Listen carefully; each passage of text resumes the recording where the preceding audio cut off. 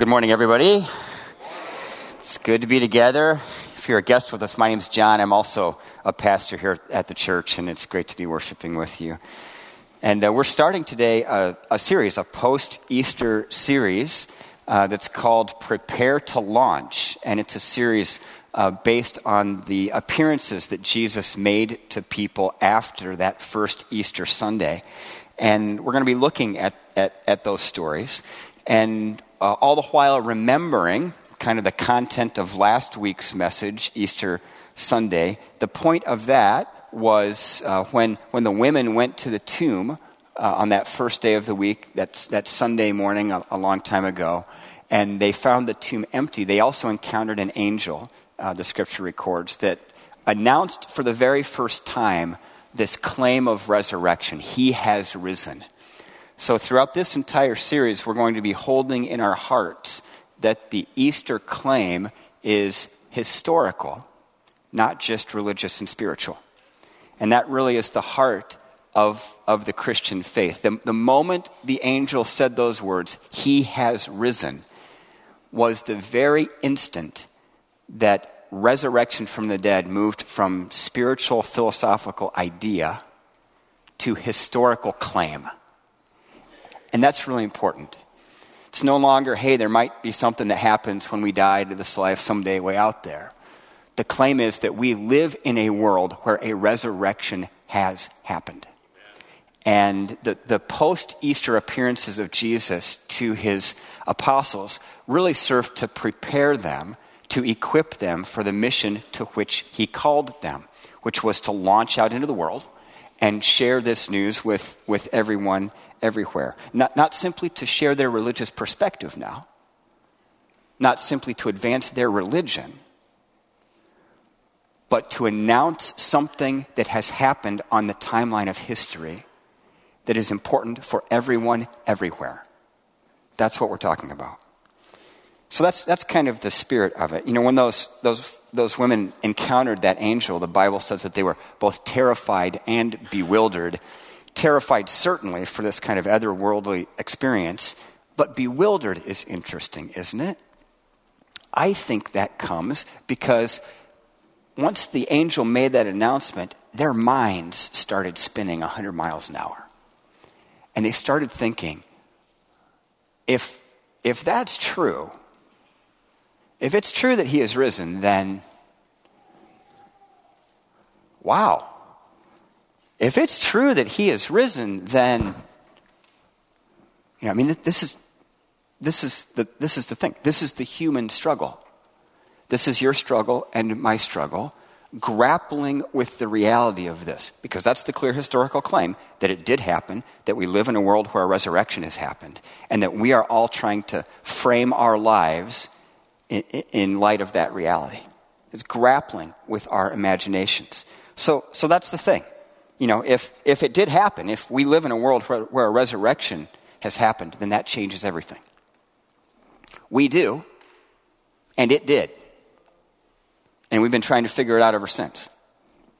Right? So all of the appearances of Jesus to his followers after the resurrection are geared at helping them come to grips with this reality that we really do live in a world where a resurrection has happened, and all of the implications that has for us and everyone around us.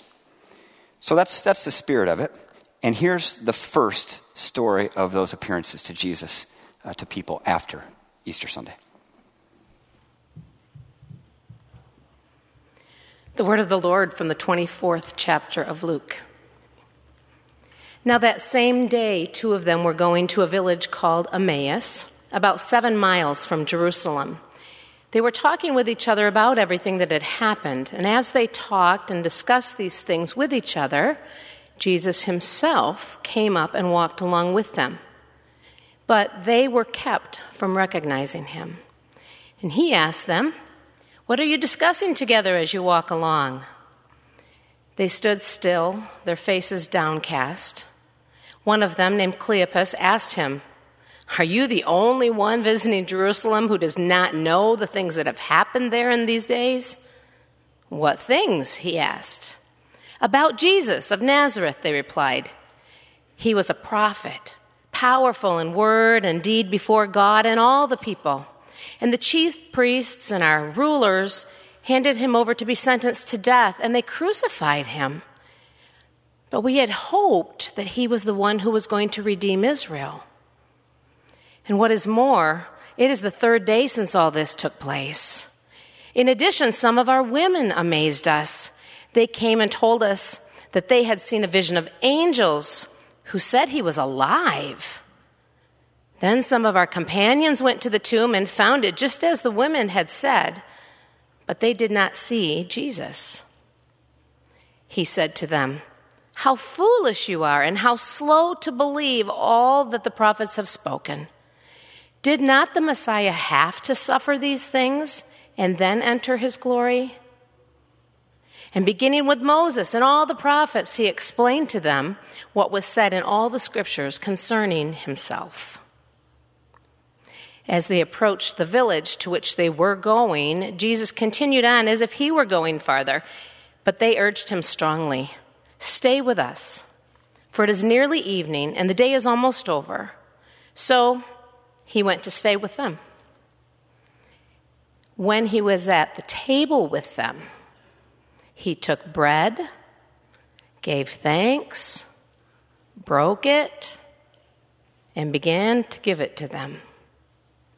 Then their eyes were opened and they recognized him, and he disappeared from their sight. They asked each other, "Were not our hearts burning within us while he talked with us on the road and opened the scriptures to us?" They got up and returned at once to Jerusalem. And there they found the 11 and those with them assembled together and saying, "It is true, the Lord has risen and has appeared to Simon."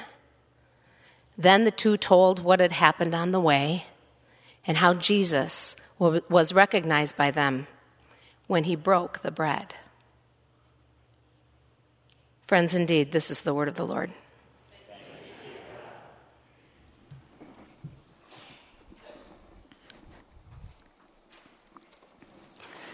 So I could not believe it.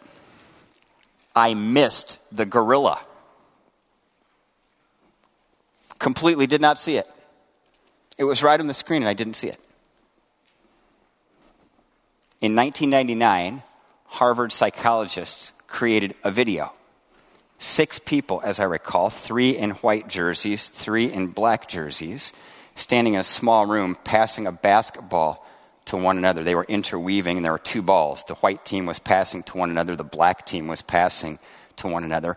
In the middle of the video, a gorilla walks into the screen, right in the middle of the circle. Man in a gorilla suit, I should say. Looks right at the camera, beats his chest 3 times, and walks off screen. I completely missed it. See, this was the test. Before showing the video in their classes, the researchers asked the students to count how many times the people in white passed the basketball to one another.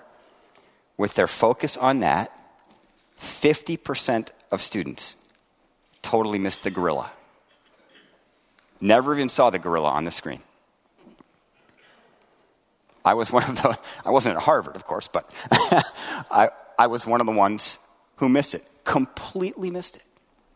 Could not believe it. Go through this experiment, and the professor says, "Did you see the gorilla?" And I said, "What? What are you talking about?" He said, "Look at it again."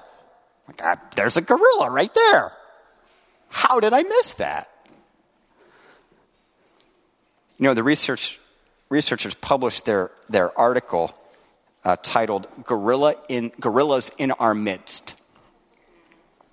You know, getting at the stuff that is glaringly obvious. It's right in front of us, but we don't see it.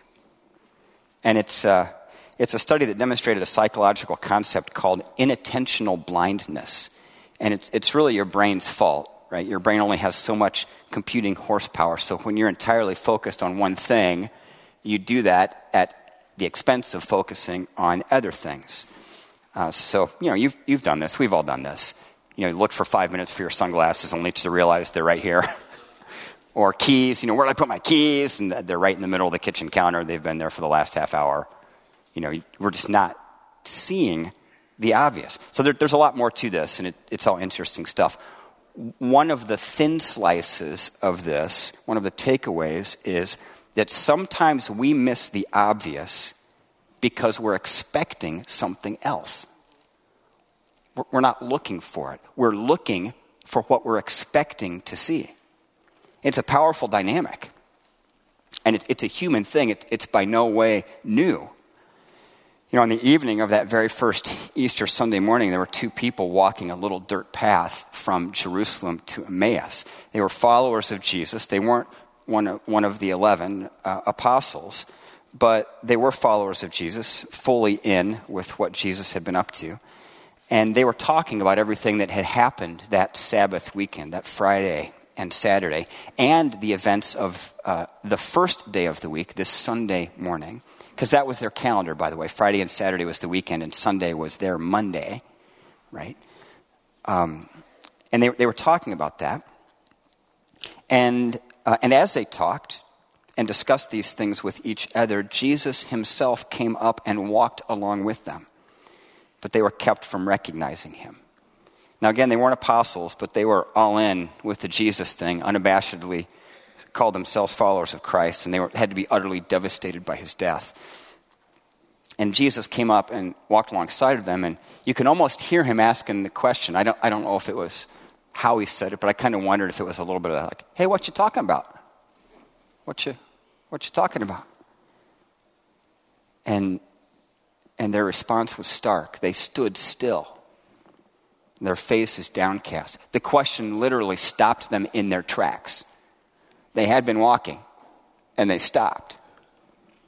Because it all came rushing back again. They remembered this wasn't a dream. You know, all the events, everything they had just witnessed, the weight of the whole ordeal overwhelmed them yet again. It had only been 3 days, but they were exhausted by the crushing disappointment of it all. One of them, named Cleopas, asked him, Jesus, "Are you the only one visiting Jerusalem who does not know the things that have happened there in these days?" I'm trying to be kind, but the subtext is pretty clear, right? Dude, how did you miss this? I mean, everybody knows the entire city is talking about this. What's going on? Cleopas must have been thinking, wowza, man, we got ourselves a regular rocket scientist here. How could he miss something so obvious?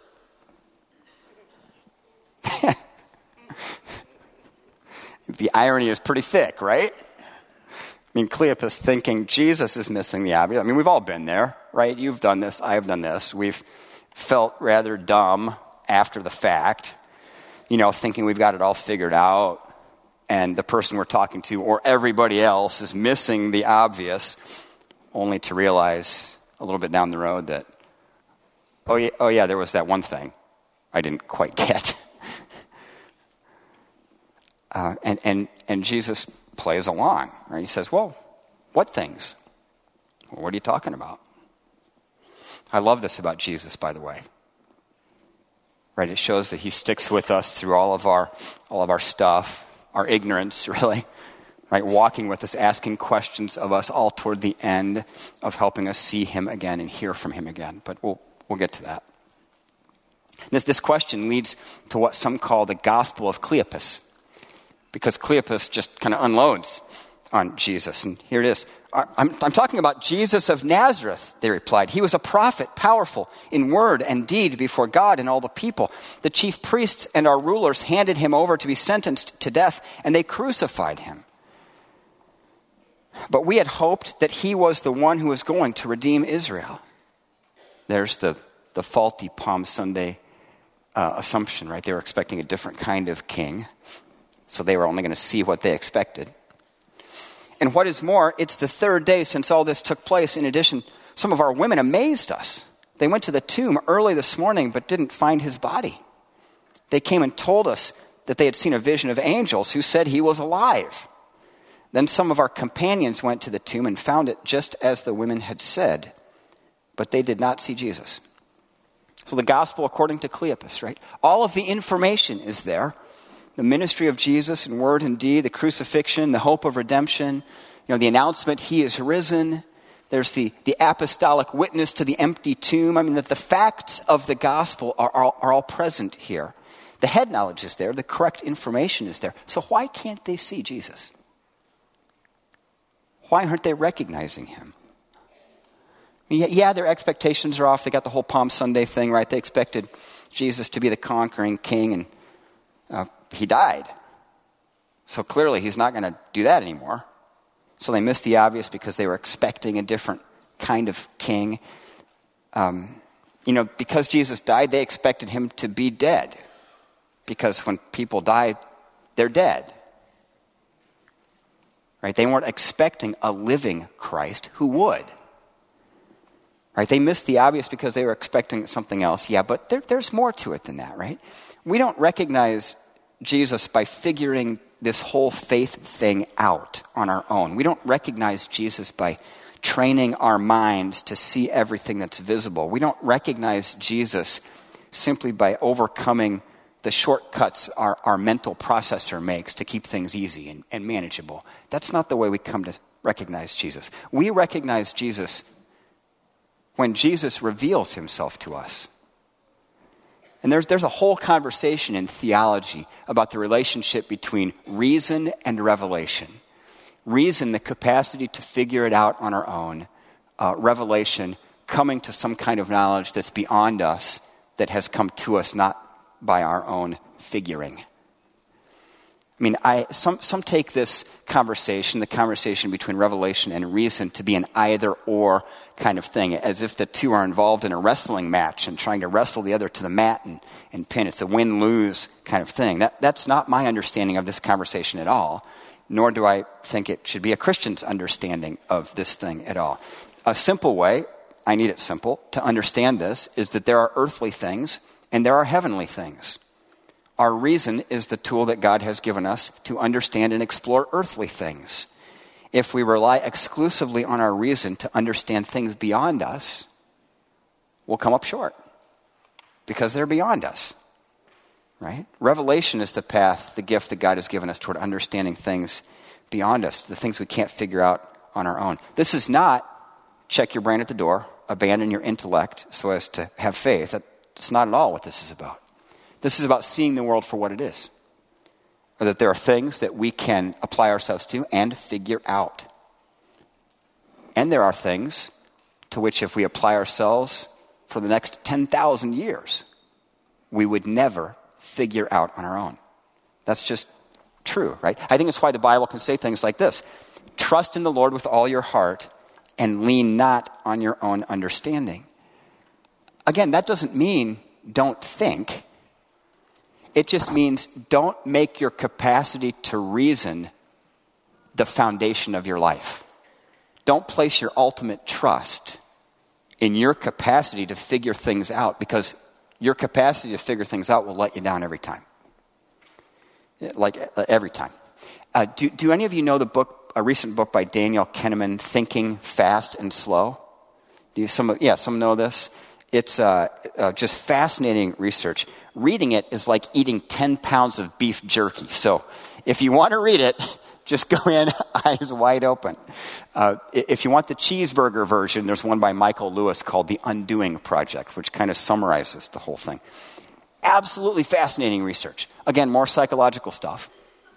And the summary version is that they dove into cognitive biases, how our brains work. And it's a bit like the gorilla thing, but different. The executive summary is that all of us way, way overestimate the accuracy of our reason. Our capacity to figure things out in an unbiased fashion and come to the conclusion. That's super simple. There's way more to it than that. But I don't think it's a stretch to say that their research confirms this proverb. As an object of faith, our reason will let us down. It wasn't designed to be that. Right? It will always let us down. We're supposed to use it as best we can, steward it, use this for good and serve others, all of that. But we just don't make it our ultimate trust in life. That's the thing. See, we recognize Jesus when Jesus reveals himself himself to us. And Jesus reveals himself to us in two ways: by word and spirit. This is something that basically all Christians everywhere have understood since we've had the faith. Right? The word refers to the word of God. And there are two of these biblically. There's the capital W word. That refers to Jesus himself, God's most specific revelation of himself. Here's a verse that refers to this. In the beginning was the Word, Jesus, and the Word was with God, and the Word was God. He was with God in the beginning. So there's the way God has revealed himself to us through Jesus. And then there's the small w word of Scripture, the Bible, the Old and New Testaments, the written witness to everything that God has done. Here's another verse. All Scripture is God-breathed and is useful for teaching, rebuking, correcting, training in righteousness. There's, and if you don't consider yourself a follower of Jesus and you've yet to experience this, it's a really difficult thing to explain. I imagine many of us in this room have experienced this and struggle with how to explain it to other people. When we read the Bible, we know that this is not like any other book. And Christians have, in the past, have tried to explain that. And ultimately, the best explanation I've come across is from the Belgic Confession. Why do we believe that the Bible is the Word of God? Through the inner witness of the Holy Spirit. Now, if you're not a follower of Jesus, I understand that is thoroughly dissatisfying. If you are a follower of Jesus, I think you say, oh, yeah, that's it, right? It's one of those things. But we know that Scripture is different. We know that this is the Word of God. So Jesus reveals himself by word and by spirit. We can have all of the correct information and still not recognize Jesus, right? We need that personal word. We need God to speak and enliven that word in us to make himself known personally. I mean, this is what Cleopas lacked. He had all of the right information, but there's a big difference between information and transformation. And God is about changing people, making us new again. It's about transformation.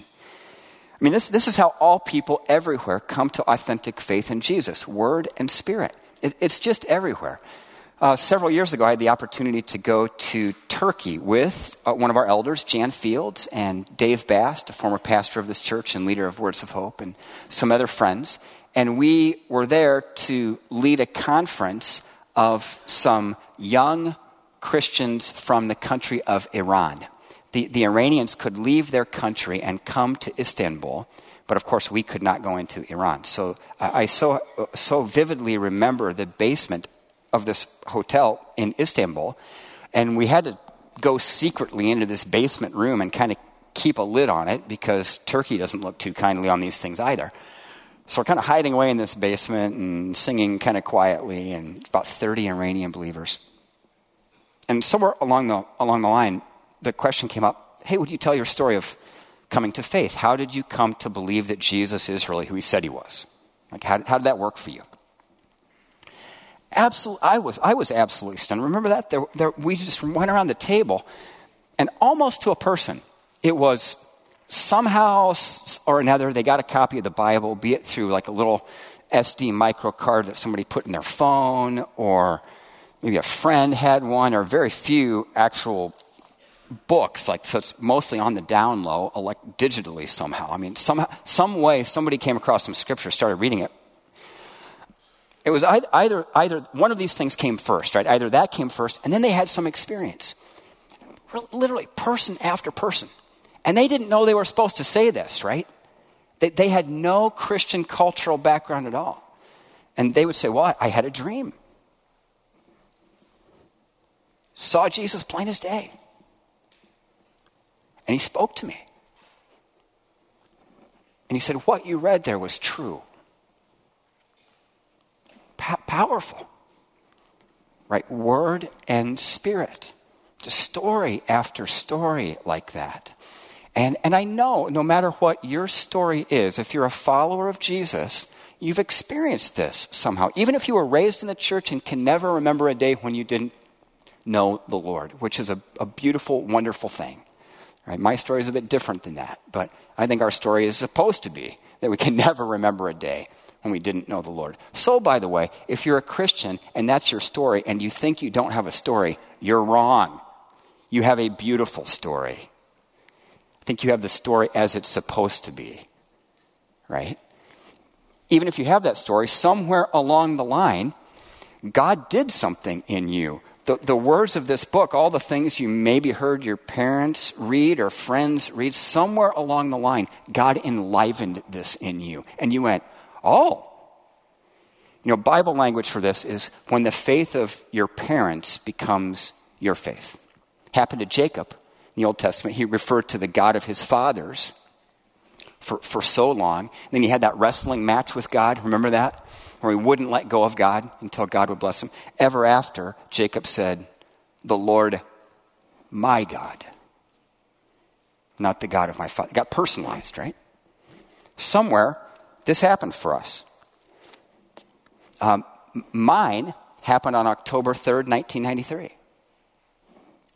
I didn't grow up in the church. I had a lot of Christian knowledge, was considering myself a Christian, but that morning I was reading my Bible, read through Matthew 27, which is the account of Jesus being taken out of the praetorium, the Roman stronghold, and beaten and whipped and spit upon, and crown of thorns, purple robe put on him. It was that part. And then they took him away to crucify him. And then after that, I read Galatians chapter 5. It starts with this. It is for freedom that Christ has set us free. Stand firm then, and do not let yourselves be burdened again by a yoke of slavery. So I had those two passages in my mind, and then I went downstairs and clicked the TV on. And for those of you who were, who were alive then, and remember this story, that was the date of the Black Hawk Down incident in Somalia. You remember this, maybe if you, and if you remember the way the story went, the helicopter went down, and this roving gang in Mogadishu, the capital city, captured the body of one of the Marine captains of the helicopter. And I'll never forget this. I was eating oatmeal, watching CNN, and one of the most graphic things I've ever seen on television, I don't know how they got this. There was a film crew right there. They had stripped the body naked, hog-tied it around the arms and legs, and were dragging it through the streets of Mogadishu, and people were kicking it, spitting on it. And the personal word for me was, John, I did that for you.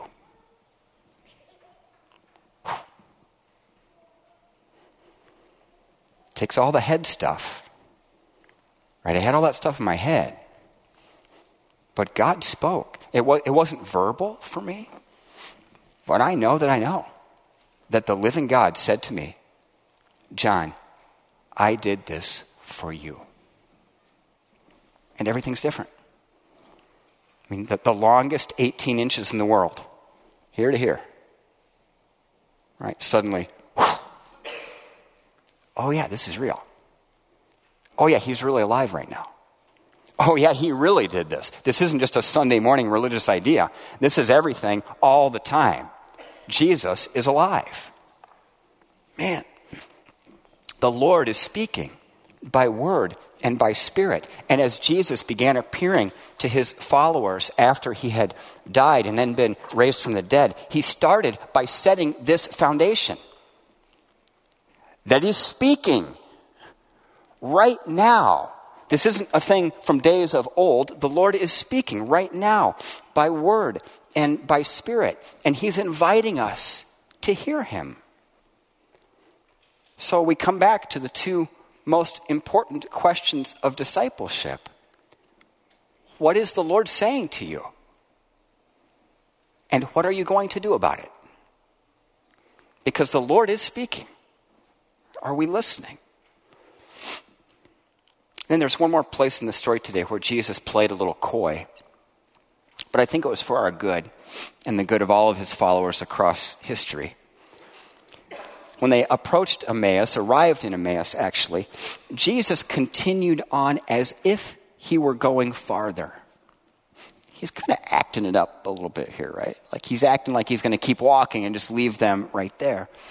But they urged him strongly, stay with us. Jesus threw a head fake, I think. He acted like he was going to keep walking. Why? Because he wanted them to invite him to stay. Jesus wants us to invite him to stay. This is the first step toward recognizing Jesus, seeing him, hearing him. This is the step that all of us have in our back pocket all the time, no matter where we've been, no matter what road we've been walking, no matter the level of pain we've endured, no matter the degree of your preoccupation with life or whatever. And Jesus wants us to invite him to stay. And it's a choice of the will, right? It's not a religious experience. It's just simply making a decision. Jesus, would you stay with me? And I invite you to extend that invitation to him now. He wants to stay. And in this story, of course, Jesus was recognized when he broke bread with his apostles. And today we're celebrating the Lord's Supper. We're breaking bread together. We're rehearsing that moment when Jesus was recognized by those two apostles or those two Christians on their way to Emmaus. So make it your act of faith today as we come to the table. Come seeking God. Come inviting God to stay with you. Come asking God to make himself known to you in the person of Jesus by word and by spirit. Come to the table. In the name of the Father and the Son and the Holy Spirit. Amen. Pray with me, would you? God, indeed, we bless you that you are a good God. We thank you, Jesus, for the story. We thank you that the claim is historical, that we have something to sink our teeth into. This isn't just a philosophy or a spiritual idea or religion per se, but the claim is historical. And we confess together with your church around the world that if it didn't happen, we'll bag this and move on. But God, we believe that it did because we continue to hear from you and you continue to confirm that claim. So would you break down every barrier in us, God, that keeps us from a close relationship with you? We know that at the moment of your death on the cross, the temple curtain separating the Holy of Holies from everyone else was torn in two. We know, God, that your work is about removing the barrier between the presence of yourself and your people. And God, we want to live that closely with you. So help us wherever we are. If we're exploring, if we've been away for a long time, if we feel like we're really close, we want a relationship with you. We want to be the people you created us to be. Help us in all that, God. We invite you, Lord Jesus, stay with us. Stay with us, please, and make yourself known. We pray in your name, Lord. Amen.